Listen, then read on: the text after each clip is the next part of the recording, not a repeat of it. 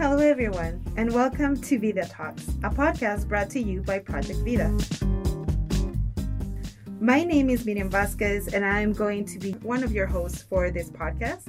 And with me, I have... Hi everyone, my name is Alejandra Gaytan. I'm the other host of the Vida Talks podcast.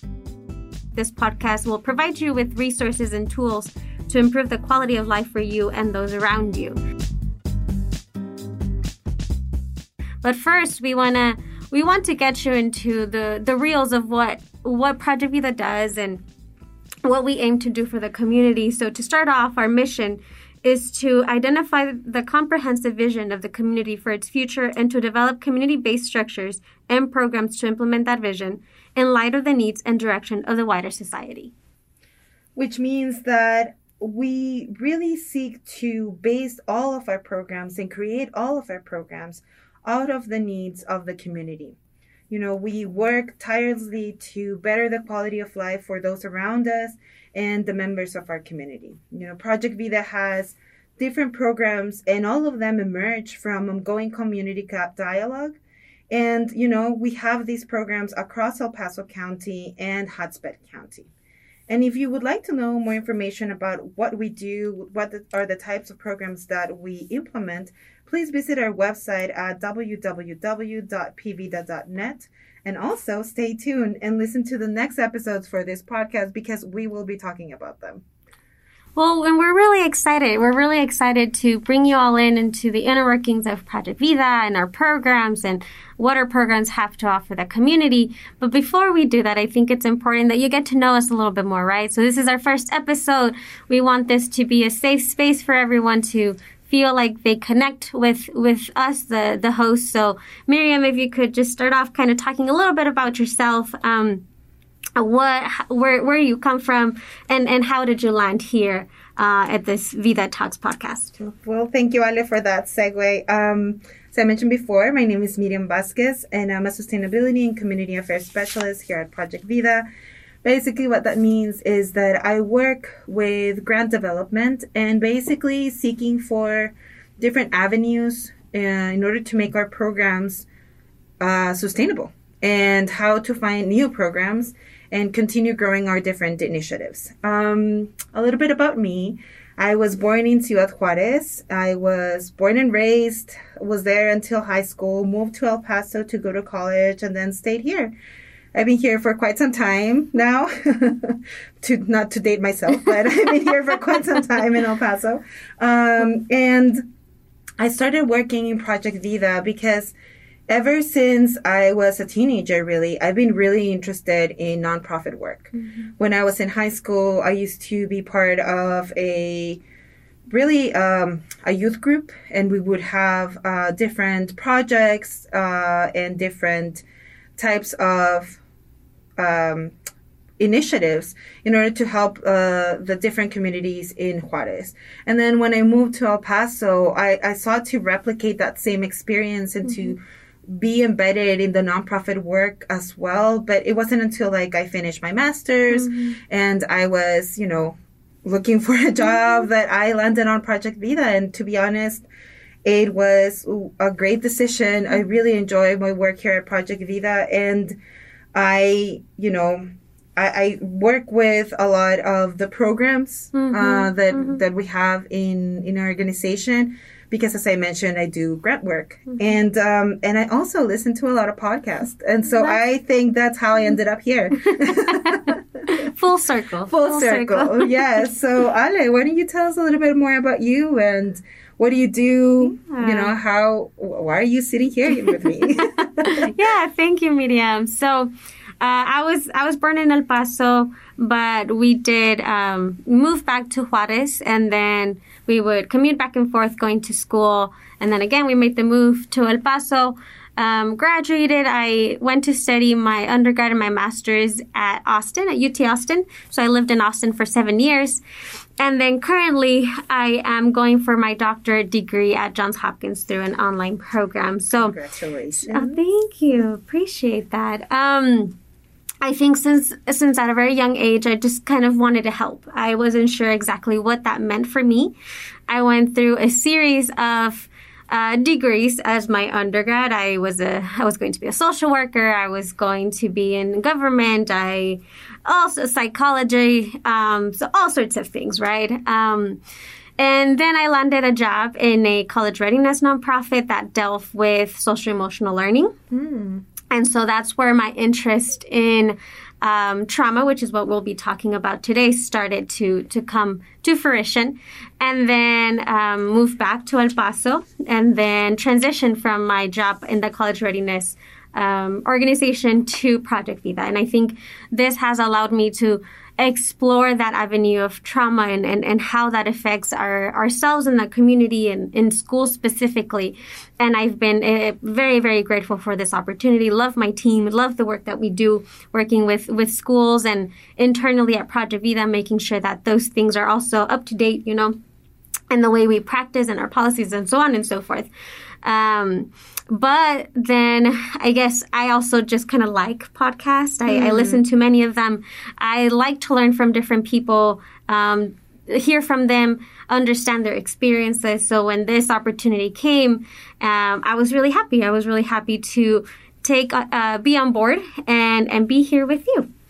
Excellent. Well, I'm honestly very happy that we are here and we're starting, our first conversation. Yes. I look forward to this. And as Ale already hinted, she's going to be our first guest. Yay. So today she'll be co-host / guest. Yes.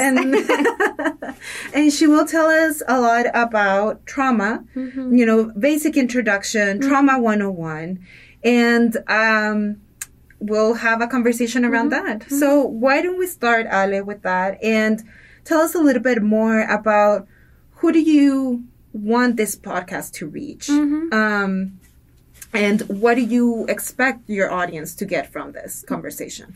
Yeah, thank you, Miriam. I think our work within the capacity development team and as a capacity development specialist, we gear our information to youth serving professionals. So that includes teachers, counselors, principals. I work with directors of guidance and counseling. And so we want to do that to raise awareness and education on the impact of trauma among, again, personal lives and the lives of students, right? This is to say that the role that I play in my team and in the work that I do for the community is more to raise awareness and education on the topic. I think I don't want to take on this role of maybe talking about it as a therapist or a psychologist. That's not my field. I've been fortunate enough to be surrounded by those individuals and learn from their experience. But most definitely, I just come from a place of I really enjoy this topic. I think it is very important for people to know about it. That's one of it's a topic that I'm studying in my dissertation, in my doctoral program. And that's why I want to raise awareness. That sounds amazing. Thank you. Thank you for joining us and for bringing this topic to us as our first topic for this series. So tell us a little bit more about trauma. Tell us about why we should be interested in trauma sensitivity. And what does that mean? Yeah, so I think it's important to first understand, again, what trauma is, right? So the Substance Abuse Mental Health Service Administration, they conceptualize trauma into 3 E's, right? So events, experience, and effects. Okay. And its events are the things that people experience that may cause extreme stress. Stress that kind of puts our body's alert system in high gear. Okay. And they may be continuous. And those are the experiences that different individuals have. And what I mean by that is, you and I could be in the same car accident, right? Okay. We could be in the same car accident and we're both shaken up about it, but maybe you receive a little bit more support. Maybe you go and get some help with a therapist to talk through what happened in that car accident. Or maybe you have that support network in friends and family that allow you to maybe in 2-3 weeks, get on a car and start driving, maybe a little bit scared, but still being able to do it. Okay. Whereas I may be a bit more hesitant and may not be able to be and drive a car for months, for example. All right. So trauma is not necessarily a one-size-fits-all. And it seems that each person experiences the same or two people can experience the same thing and have vastly different, response to trauma. Yeah. You're absolutely on the right track. Like, it has different effects, right? And those effects can take a toll on their mental, physical, emotional state. And you're right. Like, a person can experience the same trauma, but again, it depends on so much. It can depend on the way the person's brought up, the support network that they provide, if they have coping skill strategies to get through those events a bit better. And that's why it's different for everybody. That's very interesting and also very important to know, because I think sometimes we might think that, oh, it wasn't such a big deal. Like maybe some people experience, as you mentioned, a car crash, or maybe it was like an intruder in the house or something, and someone might be shaken up with that for months, or like it takes them a long time to recover from that, and other people are just like, why are you making such a big deal out of this? Yeah, for sure. And I think, well, you bring a good point in terms of people saying, why are you making a big deal about this, right? So that's why we want trauma sensitivity. Trauma sensitivity is about putting those trauma lens on and saying, and seeing that trauma is more prevalent than we can think of, right? So per the CDC, for example, they surveyed adults across 25 states, and 61 of those adults reported experiencing some sort of trauma event or at least one type of adverse childhood experience. Okay. So what that means is, it can happen. It's more normal than it isn't. Okay. And it seems that we all at some point might go through a traumatic event, right? Yeah. And it doesn't have to be a major, like a hurricane or anything like that. It can just be an experience in life that really shook us to our core and had effects on our mental, emotional, and physical well-being. Yes, you're right, because let's say if a person, it can be a traumatic event for a person to even move from one city to the next. Okay. Or the idea of just moving from one place to another can be very overwhelming for an individual. And that could be traumatic to them, right? I've moved more than 10 times. Oh, wow. Yeah, I hate it. But it's not a traumatic experience. It doesn't overwhelm my body system. And when I say it doesn't overwhelm my body system, I'm able to, yes, I'm stressed, but maybe take a deep breath, think things through, and understand like, okay, this is what I need to do. Whereas other individuals may be stuck, may not be able to really plan out this move, or maybe they may have withdrawn from families and friends because of how overwhelming it feels, right? Okay. And this is also tied to maybe something happened in their childhood. Okay. Maybe something happened in their childhood that triggers something in their body, which is what makes them feel overwhelmed or unsafe, depending on the situation. I want to point or go back to that. You mentioned that something happened in their childhood. Is that what you mentioned about adverse childhood experiences? Yes. So adverse childhood experiences is based on an assessment that was completed where it's an assessment that has about 10 questions. Okay. And those 10 questions, the more check marks you have, check mark those questions. Let's say... Oh, the more that I say yes to things. Yes. Okay. Yes. If you say yes to things, then it's like an added point. So the more adverse childhood experiences, the greater health risks are involved in that individual, the greater the possibilities of experiencing chronic depression or having diabetes or later in life, right? And as an adult. As an adult or even as a teenager. Oh, okay. And those questions, they come in, they're very heavy. So it is out there, for people to take. There is a website that talks a little bit further more about what that ACE assessment is. But it's important to know that you're not a number, right? So let's say your ACE assessment comes out as a 3 or 4 or 8. Which I'm assuming is a high number. Yeah. Like the highest number that you can get is a 10, for example. Got it. And if you get a 10, if you get a 4, that doesn't mean you're inherently wrong or there's something going on. It might just mean that if you would like to, you are free to explore that and understand okay, if I have this number, what does this mean?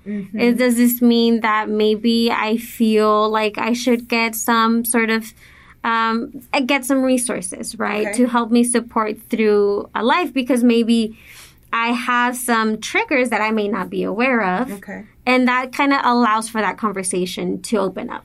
So it seems like the ACEs is a tool. It's another tool. It's not a defining thing that if you take the ACEs and you get a number, then this means that this is how your life is going to be. You're, as an adult, you're going to have diabetes and you're going to have like chronic diseases and stuff like that. It just means that you might have a higher risk for these things, but also it gives you the level of awareness for you to look for some resources and maybe address some of those childhood experiences that might impact your current life as an adult or as an adolescent. Yeah, for sure. It's kind of like a reflection piece. And I think when we talk about trauma, it's also equally important to talk about resiliency. Right? Okay. Because trauma can be such a heavy topic, but it's important that, yes, there's awareness and there's education about it, but there's also resiliency. And that's why we bring in this trauma lens on, where if we understand that we may have experienced trauma, then more than likely the person next to us did too. Okay. Therefore, I'm going to treat this person empathetically, right? Got it. They might... If there's an interaction and this person is behaving a certain way, maybe they were triggered by something I said or something that happened beforehand. And with those trauma lens on, you're able to recognize that. And just to stop you here for a little bit, what does it mean to be triggered? Oh, what it means when you're triggered is something, for example, you're reminded of something that caused you some stress in the past. Okay. For example, like if I'm in a heated conversation and it's a serious topic, I can describe my trigger if someone interrupts me. Okay. Like if I'm trying to make my point across, I'm having this heated discussion and someone interrupts me, I feel like my body's regulation system goes up, which means that I might I might have a headache, or my hands may start getting sweaty, or I could feel something in my chest. And I can identify those signals and say, okay, I'm being triggered. Okay. Because maybe in the past, I don't know, my cousins were a bit brutal sometimes when it came to jokes and all those things. And you were hazed in your family. A little bit. Okay. I was one of the few girls in there.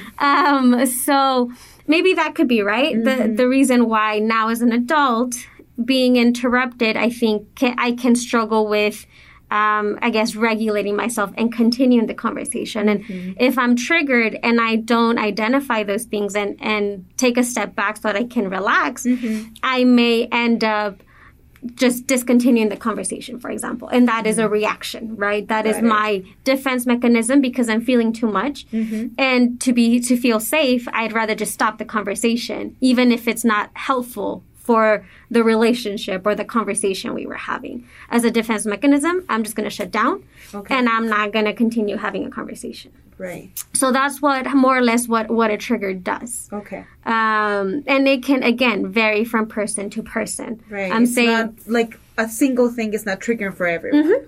Yeah, like you could be a bit more patient and being interrupted. You could be like, you may be possible to say, you know what, like, I don't appreciate being interrupted. Could you let me talk? Whereas it takes me a little bit of more time to get to that point. It gets me to tell myself and reflect, how am I feeling? What am I doing? What are the bodily reactions you're having to it? And that's why, again, but it's important to self-reflect. When we're talking about trauma, self-reflection is key.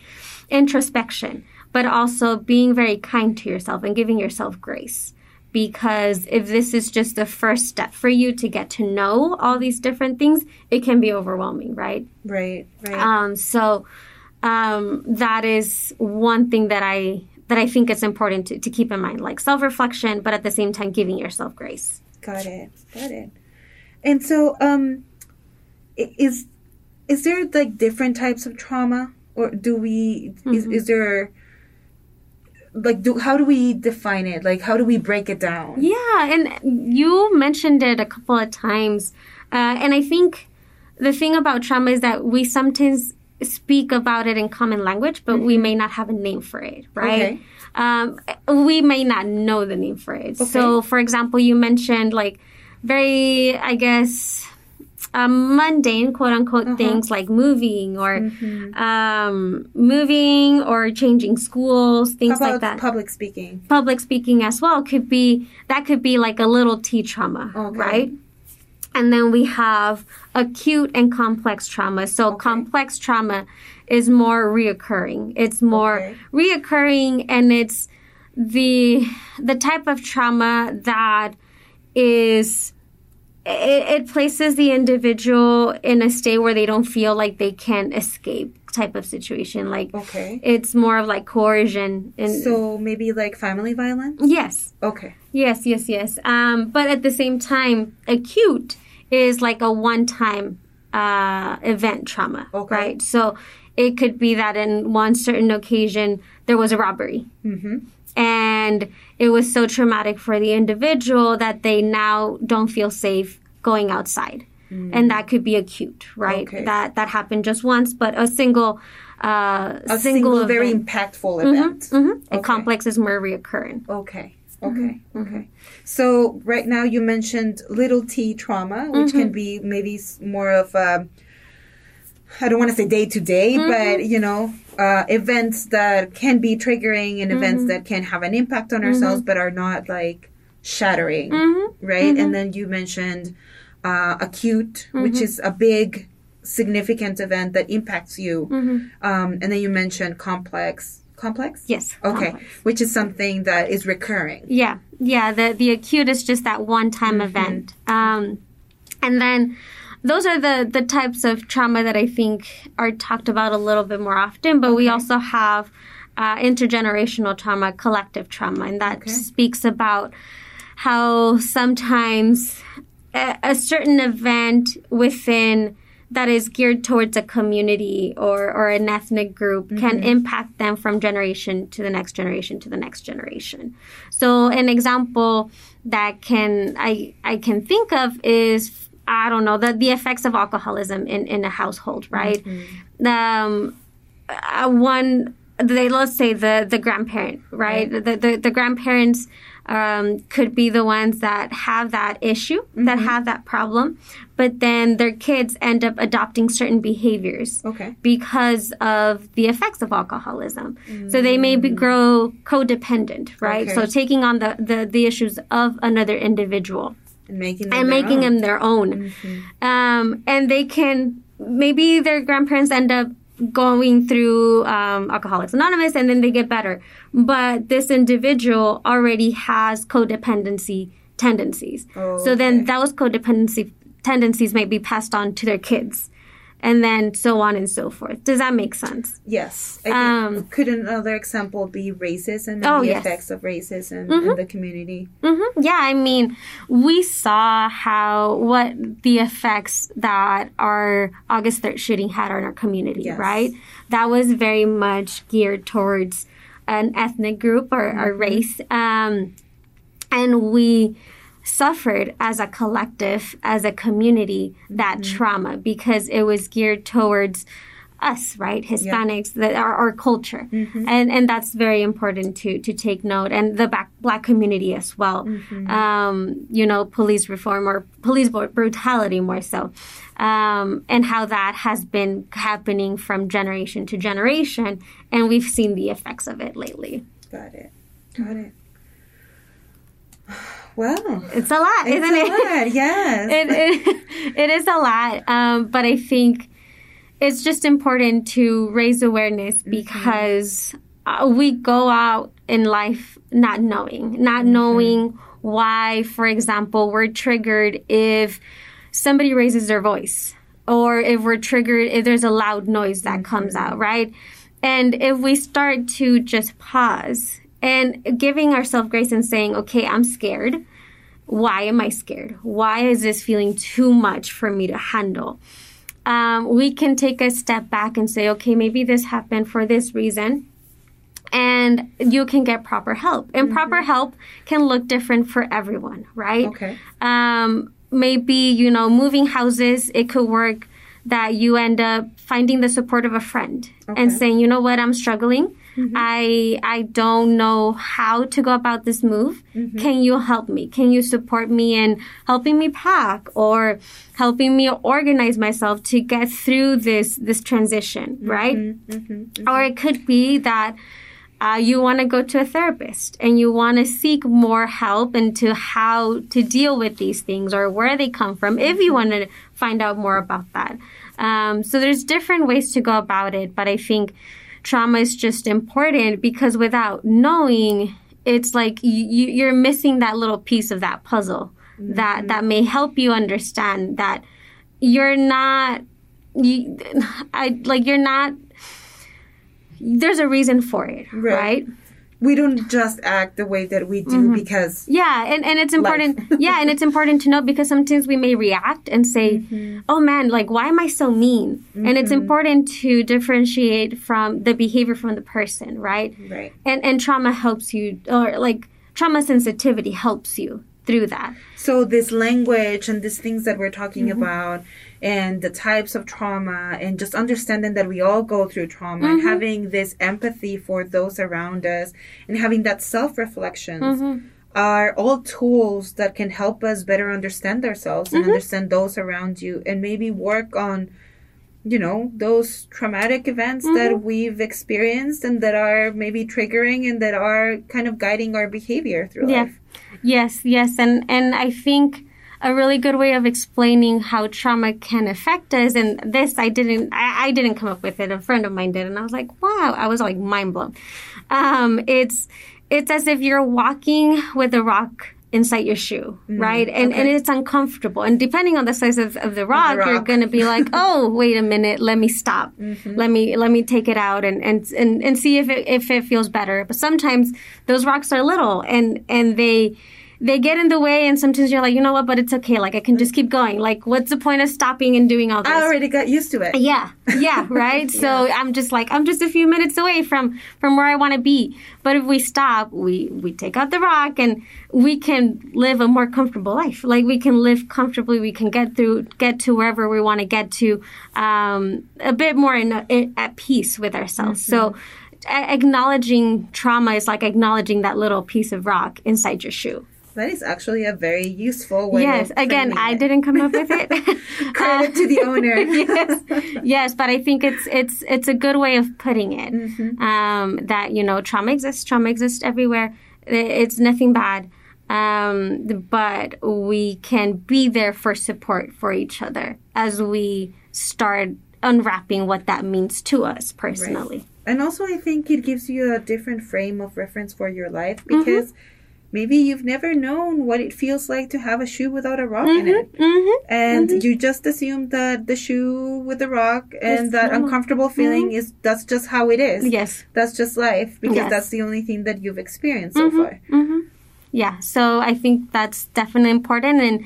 And I do want to say that I will be coming back and speaking more about how trauma then can be translated into the school, right? Because we talked about how this is for youth serving professionals. And so this intro to trauma, I think, yes, it is geared towards youth serving professionals, but it can impact the lives of many, right? So this was also for the community to know. And the next time that I'm here talking about our work, we'll then be transitioning from what we can do, what we can do with this knowledge and how it affects students, how it may affect faculty and staff as well, and what could we do to help. Yeah. That sounds like a very interesting topic, and I look forward to that future conversation. Awesome. All right. Well, are there any more things that you would like to discuss on this topic before we part ways? No, I think it was enough. Thank you so much for your questions. It was a lot, but I enjoy this topic. And so I want to thank you for your time and for your questions. It was a very interesting conversation. I think it was a very useful conversation for those listening to this podcast. I think that you brought very manageable bits of information that can be used. And then hopefully that can, get people curious about this topic, and they can on their own, and maybe with some resources that we can provide, they can look deeper into this. Yes. So before we part, Ale, do you have a final message for our listeners so that they can walk away with some words of wisdom from you? I mean, I think I really liked the way we ended in terms of taking the time to take out that rock from your shoe, right? You can experience life a little bit differently. You can view yourself with a little bit of more grace. It's important to treat each other with kindness and empathy the most as possible, right? When we are not able to just give ourselves grace and say, you know what, I'm going to do better next time. Yes. And that's very much it. We will be providing, resources because this is an important topic that, needs to be explored further. And I appreciate your time. So just to get back onto the rhythm of being co-host. Welcome back. Yeah, I am back as a co-host. Thank you all so much for listening. If you want to know more information about Project Vida, please visit our website at pvida.net or on social media as Project Vida EP. Don't forget to follow us and stay tuned for our next episode. We'll have a lot of more information about different topics, and we look forward to seeing you until next week. Do you have anything else to say, Miriam? Just thank you for listening, and we see you soon. Right. Bye. Bye.